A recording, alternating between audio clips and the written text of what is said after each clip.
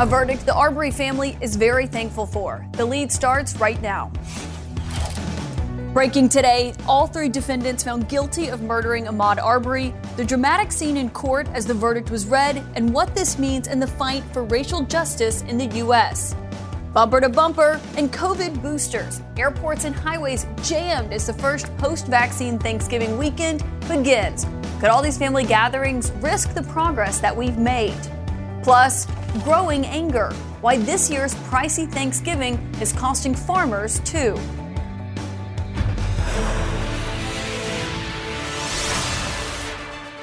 Welcome to The Lead. I'm Caitlin Collins, in for Jake Tapper. We start today with breaking news. A jury in Georgia has found all three men guilty of murder in the killing of Ahmaud Arbery.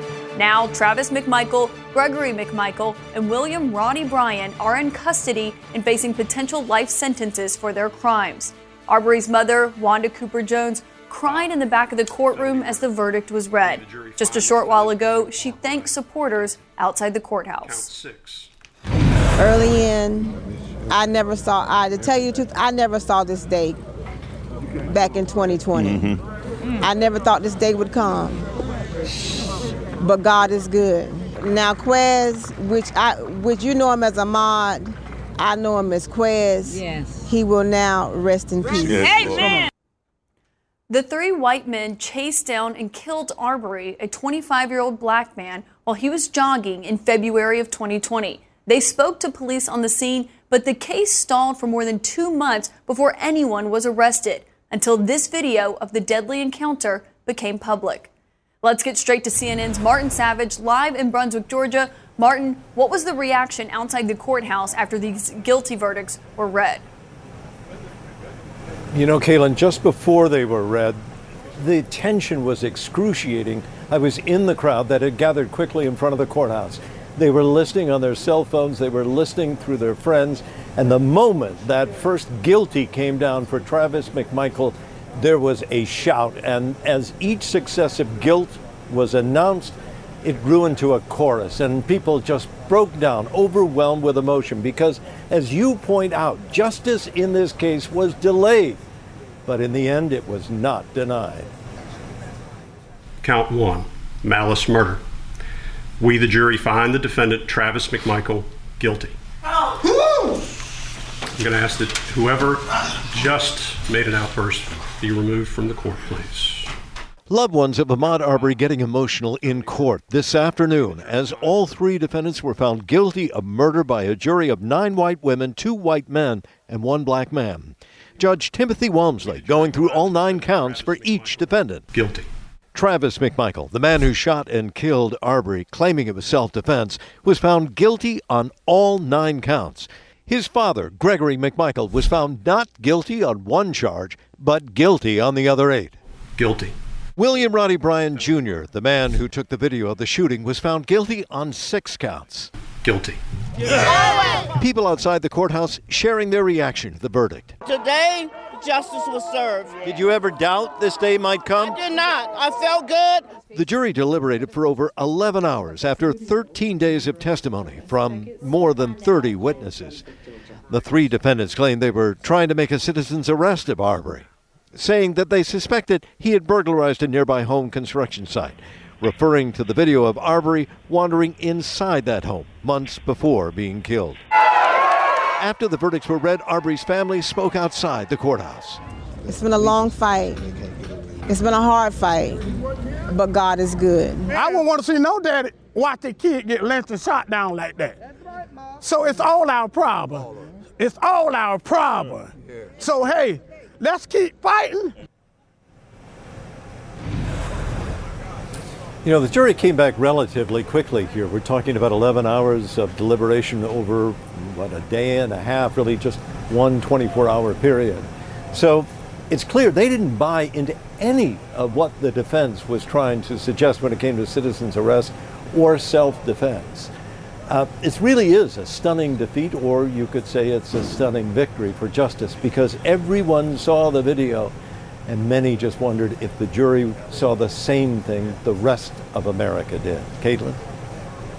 Martin Savage in Brunswick, Georgia, thank you. I want to bring in former prosecutor Charles Coleman Jr., also a civil rights attorney, and also with me is criminal defense attorney Mike Eiglarsh. Charles, let me start with you because President Biden has also reacted to this verdict this afternoon, saying, quote, while the guilty verdict reflects that our justice system is doing its job, that alone is not enough. And you heard Arbery's mother also say today there was a time when she thought that this day would never come. So as a civil rights attorney, what was your reaction to this verdict? Well, I look at the remarks made by the president, and they are a stark contrast from what we heard from him just a week ago after the Rittenhouse verdict was rendered. And this is the type of rhetoric, these are the types of remarks that I think are befitting for the president of these times. I think it's important that we understand and place this into proper context, however. That collective sense of anxiousness, that sense of tension that was just described by the reporter scene that so many of us had, is a reflection, it's an indication of how far we have to go. It is fantastic to see that in this case that people are going to be held accountable. But it's important for us to understand that until we are in a space where that becomes the expectation rather than the exception, we still have a lot more work to do. Mark, you saw the guilty verdicts as they were being read. What was your reaction to this? I've got one word, and that's necessary.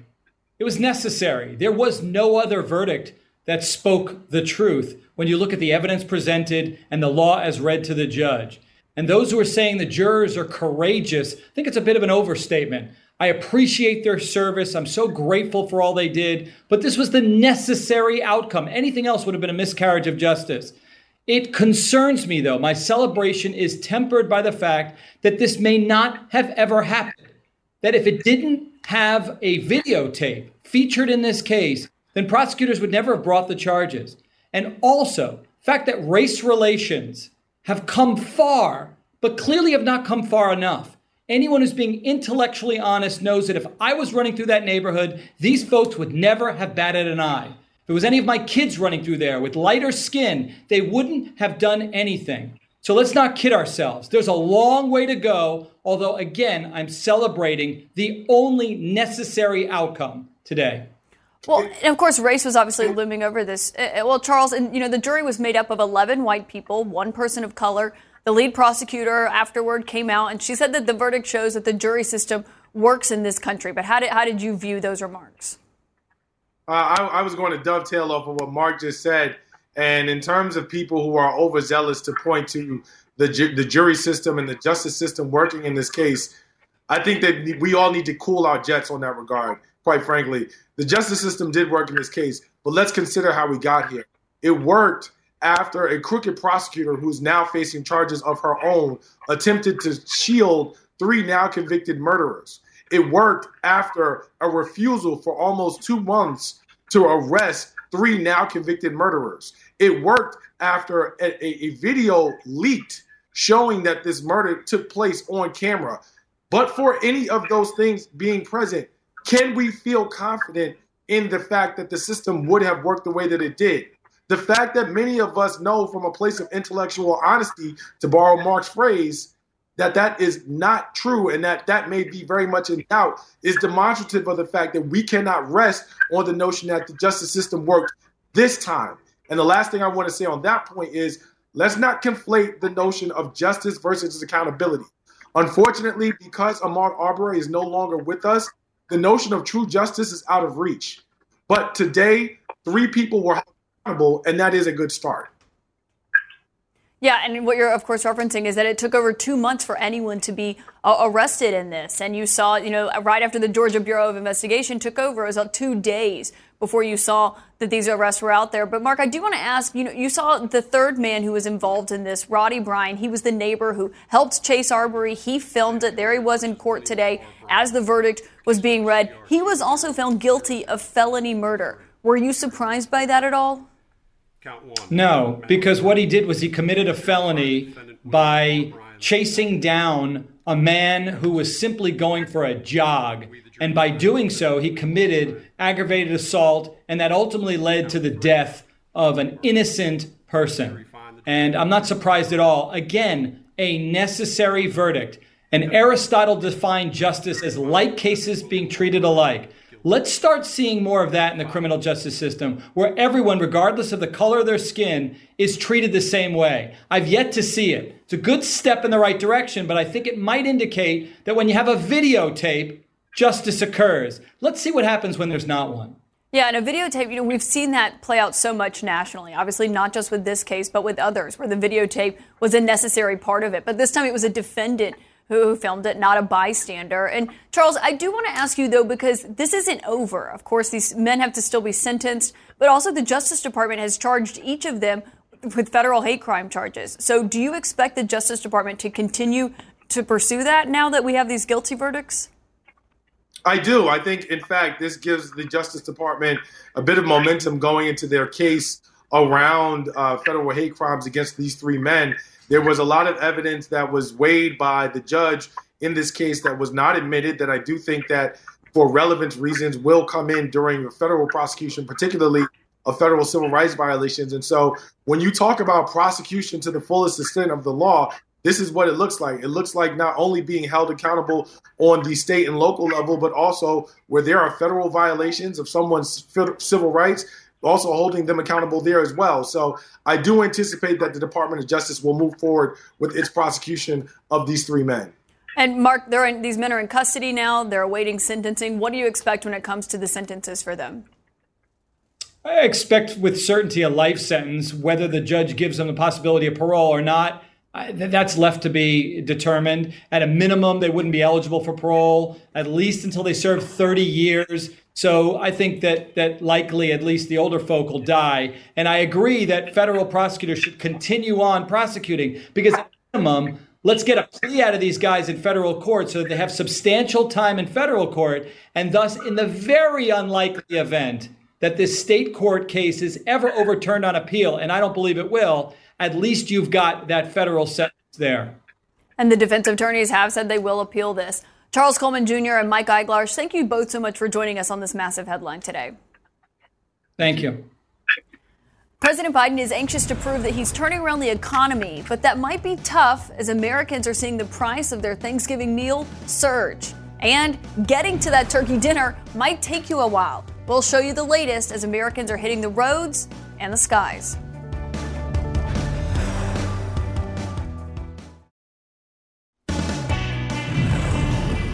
In the national lead, the mad dash for Thanksgiving, the first since vaccines have come along. On the planes, TSA predicts some 20 million people will travel by air. For trains, Amtrak says this is one of the busiest days of the year. And oh, those vehicles. AAA says the vast majority of people will hit the roads for Thanksgiving. As CNN's Stephanie Elam is at LAX, as holiday travel could hit pre-pandemic levels.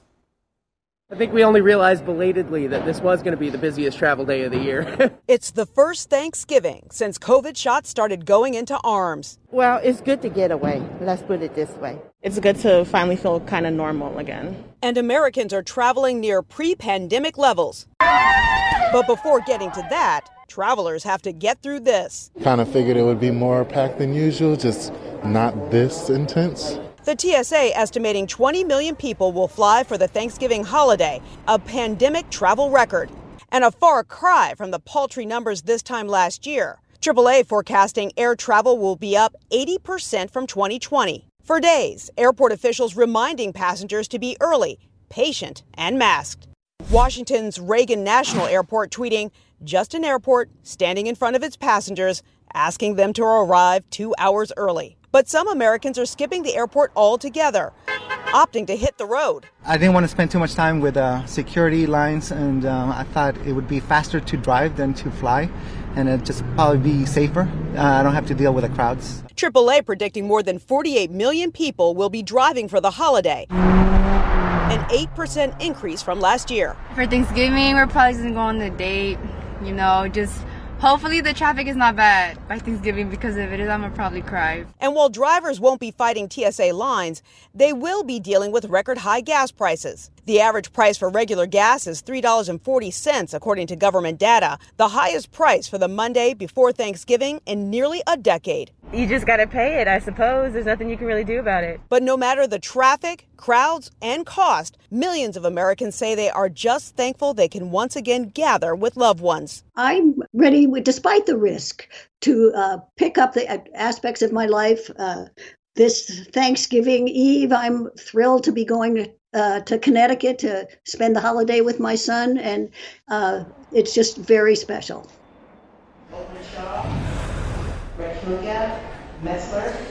And I know when you look at me right now, you think it does not look this busy here, but the airport is warning that sometimes these flights do go in waves, so do get here early and smile and relax. And Caitlin, I know you are an airport warrior too. As much as you travel, getting here early allows you to be very, very thankful. Yeah, Stephanie, people who are smiling and relaxing at the airport is hard to come by. You see Houston right there. But thank you so much for being there to bring us the latest, Stephanie. Turning to our health lead, families are preparing for Thanksgiving with a rash of new COVID cases rising across the U.S., approaching 100,000 new infections per day. CNN senior medical correspondent Elizabeth Cohen joins me live. Elizabeth, families across the country are about to take off their masks, eating dinner in a large group with their family members, maybe for the first time since the pandemic. So what are you seeing in these new case numbers?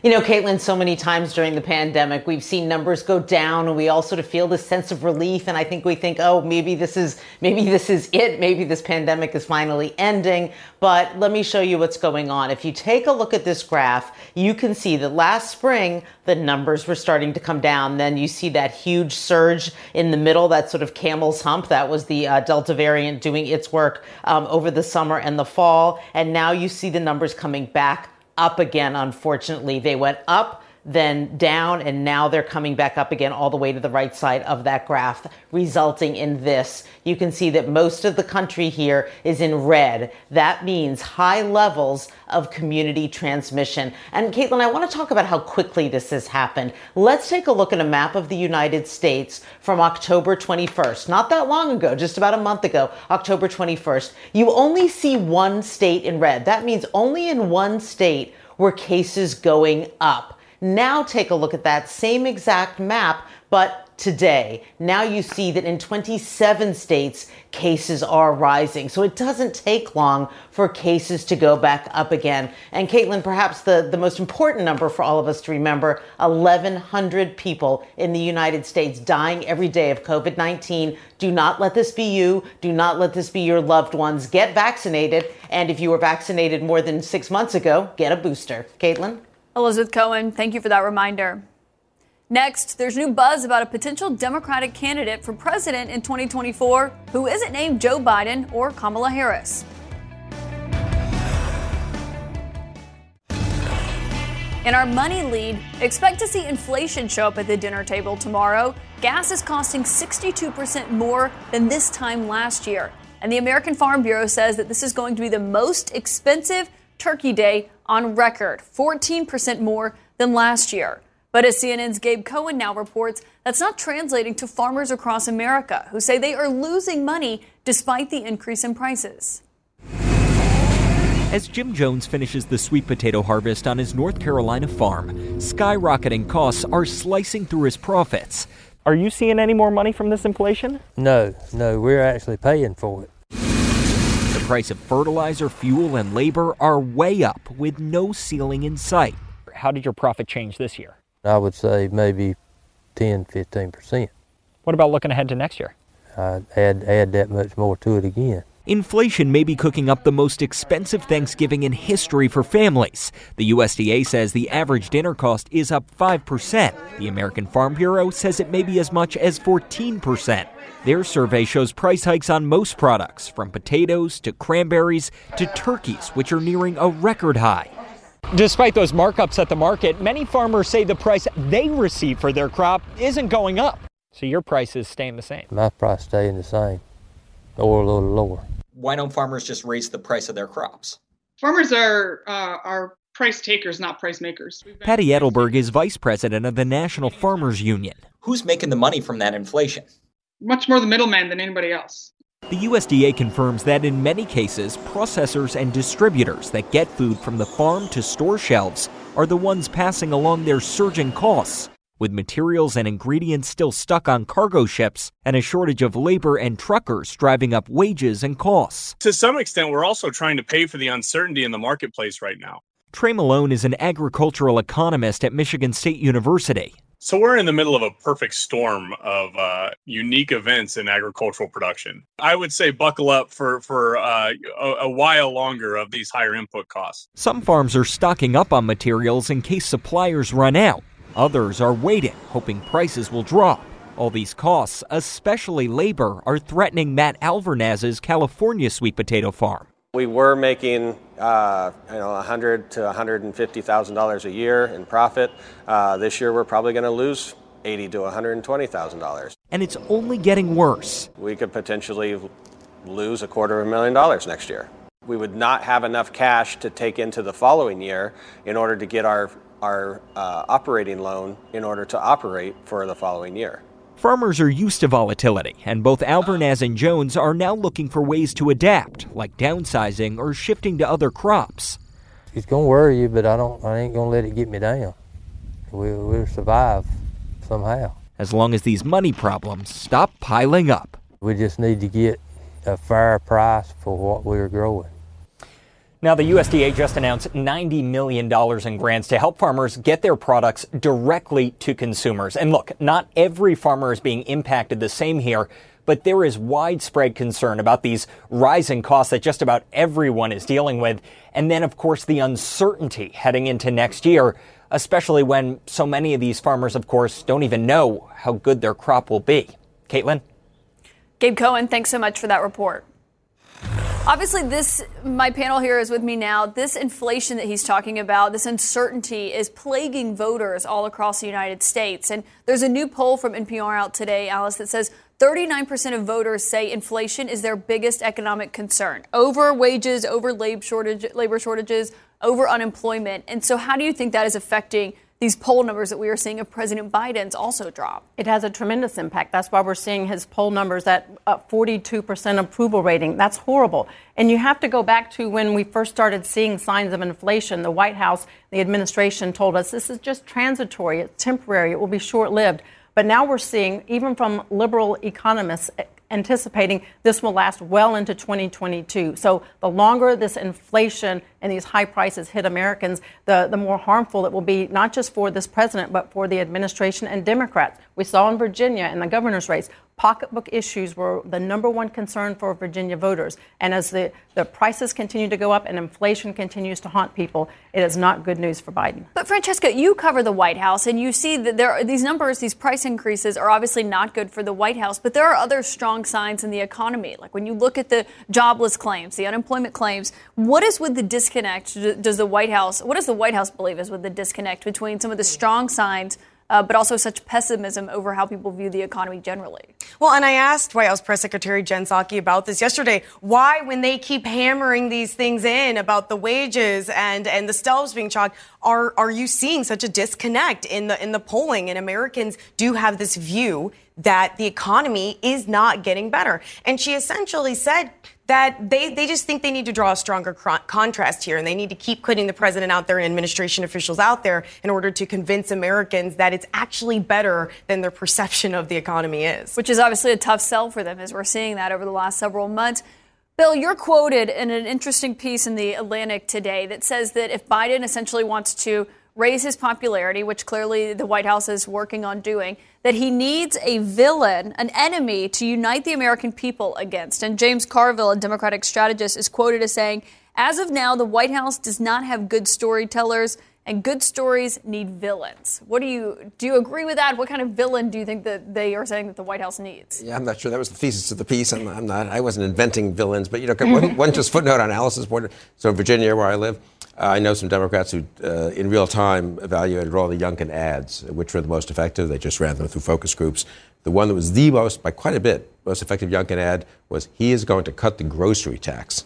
in Virginia. I've lived in Virginia a long time. There is a sales tax, and I guess it applies to groceries, and that does show how all the other stuff, critical race theory, all these other issues that allegedly were so strong, it was cutting the grocery tax because people are so sensitive to inflation. And suspending the gas tax as well. Yeah. Yep. So, that just brings home the point that you can have good low unemployment numbers, you get no credit, and inflation takes off. And people are worried about inflation. Just one more second on that. For this reason, this is why it is more worrisome than just, it's temporary, 6%, whatever. Because if it keeps going and the Fed has to tighten, then you can get in the worst of both worlds. Then you can get unemployment starts to go up again, interest rates starts to go up, and you still have some inflation. And that's the real nightmare for the Biden White House going to 2022. And as for a villain, I don't know. Yeah, this idea of that he needs something to unite people against. Isn't inflation a villain enough? But he doesn't. They can't affect that very short term. I think they're crazy not to try to take more credit for what the progress that's been made on COVID and to keep hammering that. And frankly, to criticize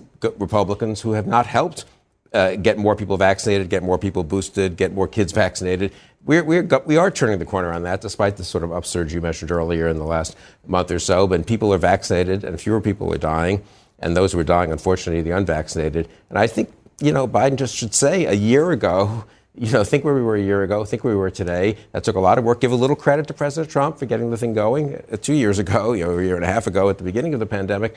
But people are taking that good news for granted, and then they're focusing on the bad news of inflation. Yeah, but they're going to the grocery store and they're paying so much more. And I think the president has tried to make that argument about look what happened a year ago and look what's happening now. And they're also at the gas station. They're paying a lot more for a gallon of gas. And I think the problem is to the tone of that piece. It's not about this president finding a villain.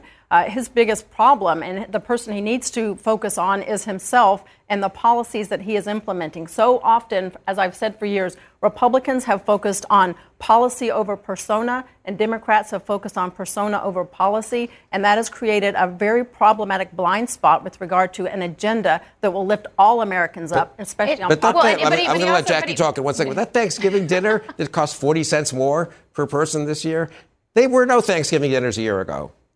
Why? Because the pandemic was raging and there was no vaccine. Shouldn't people have that in mind as they complain about things costing, 40 cents more this year? Well, one of the things the White House has tried, you could hear it in Biden's speeches, they've tried to be sensitive to, is they want to acknowledge the fact that people know that they're paying more.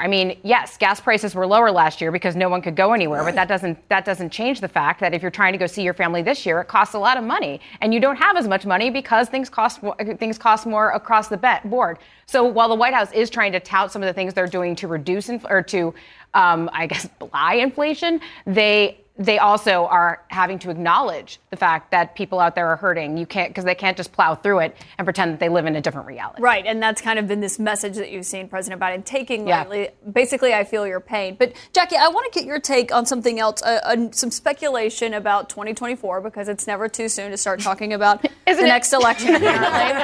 There's a new piece in Politico today that says the Buttigieg presidential buzz has penetrated the White House. And it has a quote saying, "I'd say the other thing that I'm really enjoying about this job," from the transportation secretary, "although it's very demanding and obviously requiring a lot, is that this is the least I have had to think about campaigns and elections in about a decade," and that's a very good thing. Do you really think that Pete Buttigieg, the transportation secretary, is not thinking about an upcoming election potentially? He's got a lot of people around him to do that for him, and that the rivalry that's playing out even on the staff level right now is just a glimpse of what we're going to see over the next 3 years, whether or not, and I know the Biden infrastructure around him has said that he's definitely running again. Of course, they have to say that. If you don't say you're not, if he throws it in right now, no one's going to listen to him. He's not going to be able to get anything done. So that absolutely makes sense, but that is not going to stop these very, very ambitious people and the people around them from marshaling, what they can, just in case the time does come for them to have to mount another campaign. They don't want to be caught flat-footed. And the White House has said President Biden is running for re-election, but obviously I think the natural question and the natural person that people would look to is the vice president. And so what are your sources telling you about how her staff feels about all of this talk surrounding the transportation secretary? Well, it's a difficult line for the vice president to walk in any scenario because she has to do a good job at her job in order to get that next job if he doesn't run in 2024 or she decides to run at some other point. But then you also have a transportation secretary who is out there putting his name on all these projects and getting to be seen out there with other people. So, it's a difficult situation to be in for her. And she's got all the hardest stuff, too. I mean, her portfolio is it's pretty tough. It is pretty tough. Thank you so much, all for being here the day before Thanksgiving. I really appreciate it. Up next, the scary crime wave at stores, just as holiday shopping is picking up.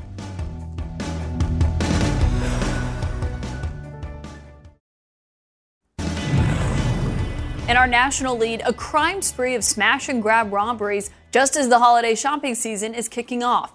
Cameras caught one group in action near Chicago where thieves rushed into this Louis Vuitton store, pushed shoppers to the side, and practically cleared the shelves.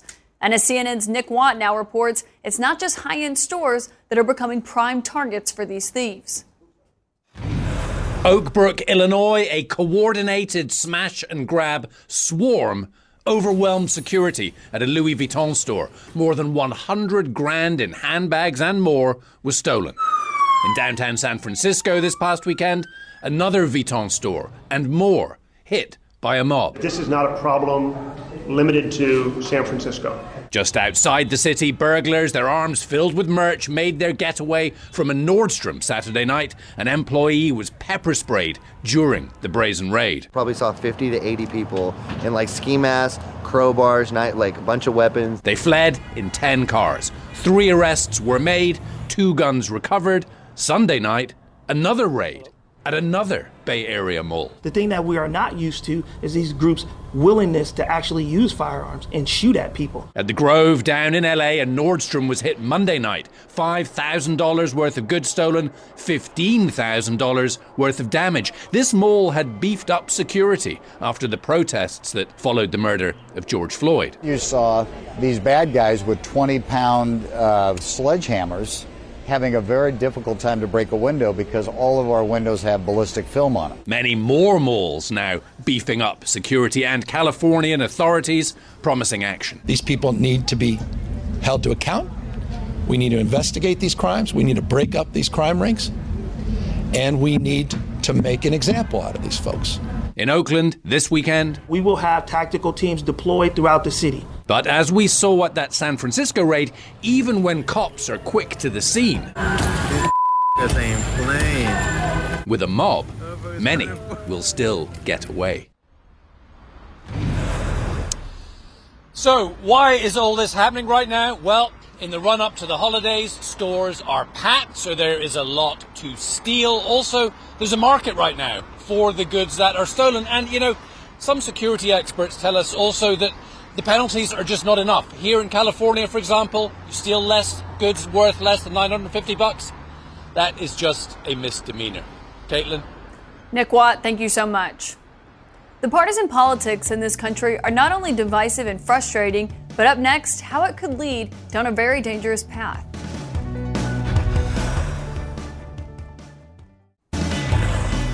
A European watchdog group says that the rule of law was not respected in Venezuela's elections last weekend, in which strongman Nicolas Maduro claimed victory. As CNN's Matt Rivers now reports, it's the latest example of a troubling trend across Latin America. If you're a fan of democracy, November has been a very bad month in Latin America. The latest example, Venezuela, which held local and regional elections on Sunday. President Nicolas Maduro claiming victory for his party, which won 21 of 24 state governorships. He says the result is because of our hard work and our honesty. Critics, though, and the outcome was already determined. The vote can't be trusted, they say, in a country where Maduro controls state institutions. Allegations of coerced voting and violence against opposition members during yesterday's vote have already surfaced. And then there's Nicaragua, where on November 7th, President Daniel Ortega won another term in what can only be described as sham elections. His regime unleashed a campaign of political terror back in June, arresting any prominent would-be opposition candidates and tossing them in jail. Those in jail are sons of the imperialist Yankees, he says. They're no longer Nicaraguans. We even tried to get into Nicaragua ourselves to see what was happening there, but authorities deported my team and me after just a few hours. In his victory speech, Ortega spoke about journalists like us. These scoundrels want to come cover the elections. We already know they're employees of the American intelligence agencies. So Ortega wins a fourth consecutive term, and Nicaraguan democracy is on life support. But it's not just those three countries that are having problems. This is a map from Freedom House, a pro-democracy research group. And each country is given a score that measures its liberal democracy. Green means an improving score. And as you can see, there's not a lot of green on this map. From 2019 to 2020, nearly every country in Latin America and the Caribbean either became less free or stayed the same. There are signs of creeping anti-democratic norms all over the place. Like in Latin America's largest country, Brazil, led by right-wing populist Jair Bolsonaro, who earlier this year reminded many of the country's dark days of military dictatorship. He'd approved a military parade on the same day that lawmakers were voting on a controversial change to the country's voting laws. The law didn't pass, but Bolsonaro has since suggested he won't respect next year's election results. From what I see, he says, I will not accept any election results that do not declare me the winner. My mind is made up.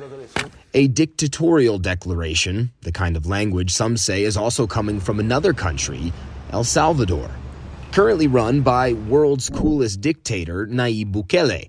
Not my words, of course. He wrote that himself on his Twitter bio earlier this year. The millennial president might have been joking, but his attacks on democratic institutions and the opposition are no laughing matter and have some concern that he could be Central America's next strongman. What's happening in these places might not stay there. There is a threat of contagion, of diffusion of these authoritarian trends. Across 18 Latin American countries, only 49% of people said democracy is the best form of government, according to a late 2020 poll by Latino Barometro. The next 4 years, yes, you might get very worried because things can get very worse. You know, we will have all these monsters that will appear here and there. But you know, Caitlin, Marta Lagos also told me that she's optimistic about the future because so many people still actually support democracy despite all of the economic hardship and corruption and even violence that so many Latin American countries have experienced lately. And you know, as one expert told me, where it's bad, it's really bad. But with thriving democracies in places like Costa Rica, Uruguay, even Chile, this expert says there is still a lot of hope to be had if you are a fan of democracy. Caitlin? Which we are. Matt Rivers, thanks so much for that important report. NASA's new mission is to crash into an asteroid. Cue the Aerosmith. And liftoff of the Falcon 9 and DART. That's the launch of NASA's first ever test mission to defend the planet by intentionally crashing into an asteroid. I know what you're thinking. Yes, this is literally the plot of the movie Armageddon. It's what we call a global killer. Nothing would survive, not even bacteria. The United States government just asked us to save the world. Anybody want to say no? You think we'll get hazard pay out of this? Unlike the Michael Bay movie, however, NASA's mission will send an unmanned spacecraft millions of miles into space, a 10-month trip what will try to knock an asteroid off course. If that doesn't work, we're telling NASA to call Bruce Willis. That's it for The Lead. I'm Caitlin Collins, in for Jake Tapper, and our coverage continues right now.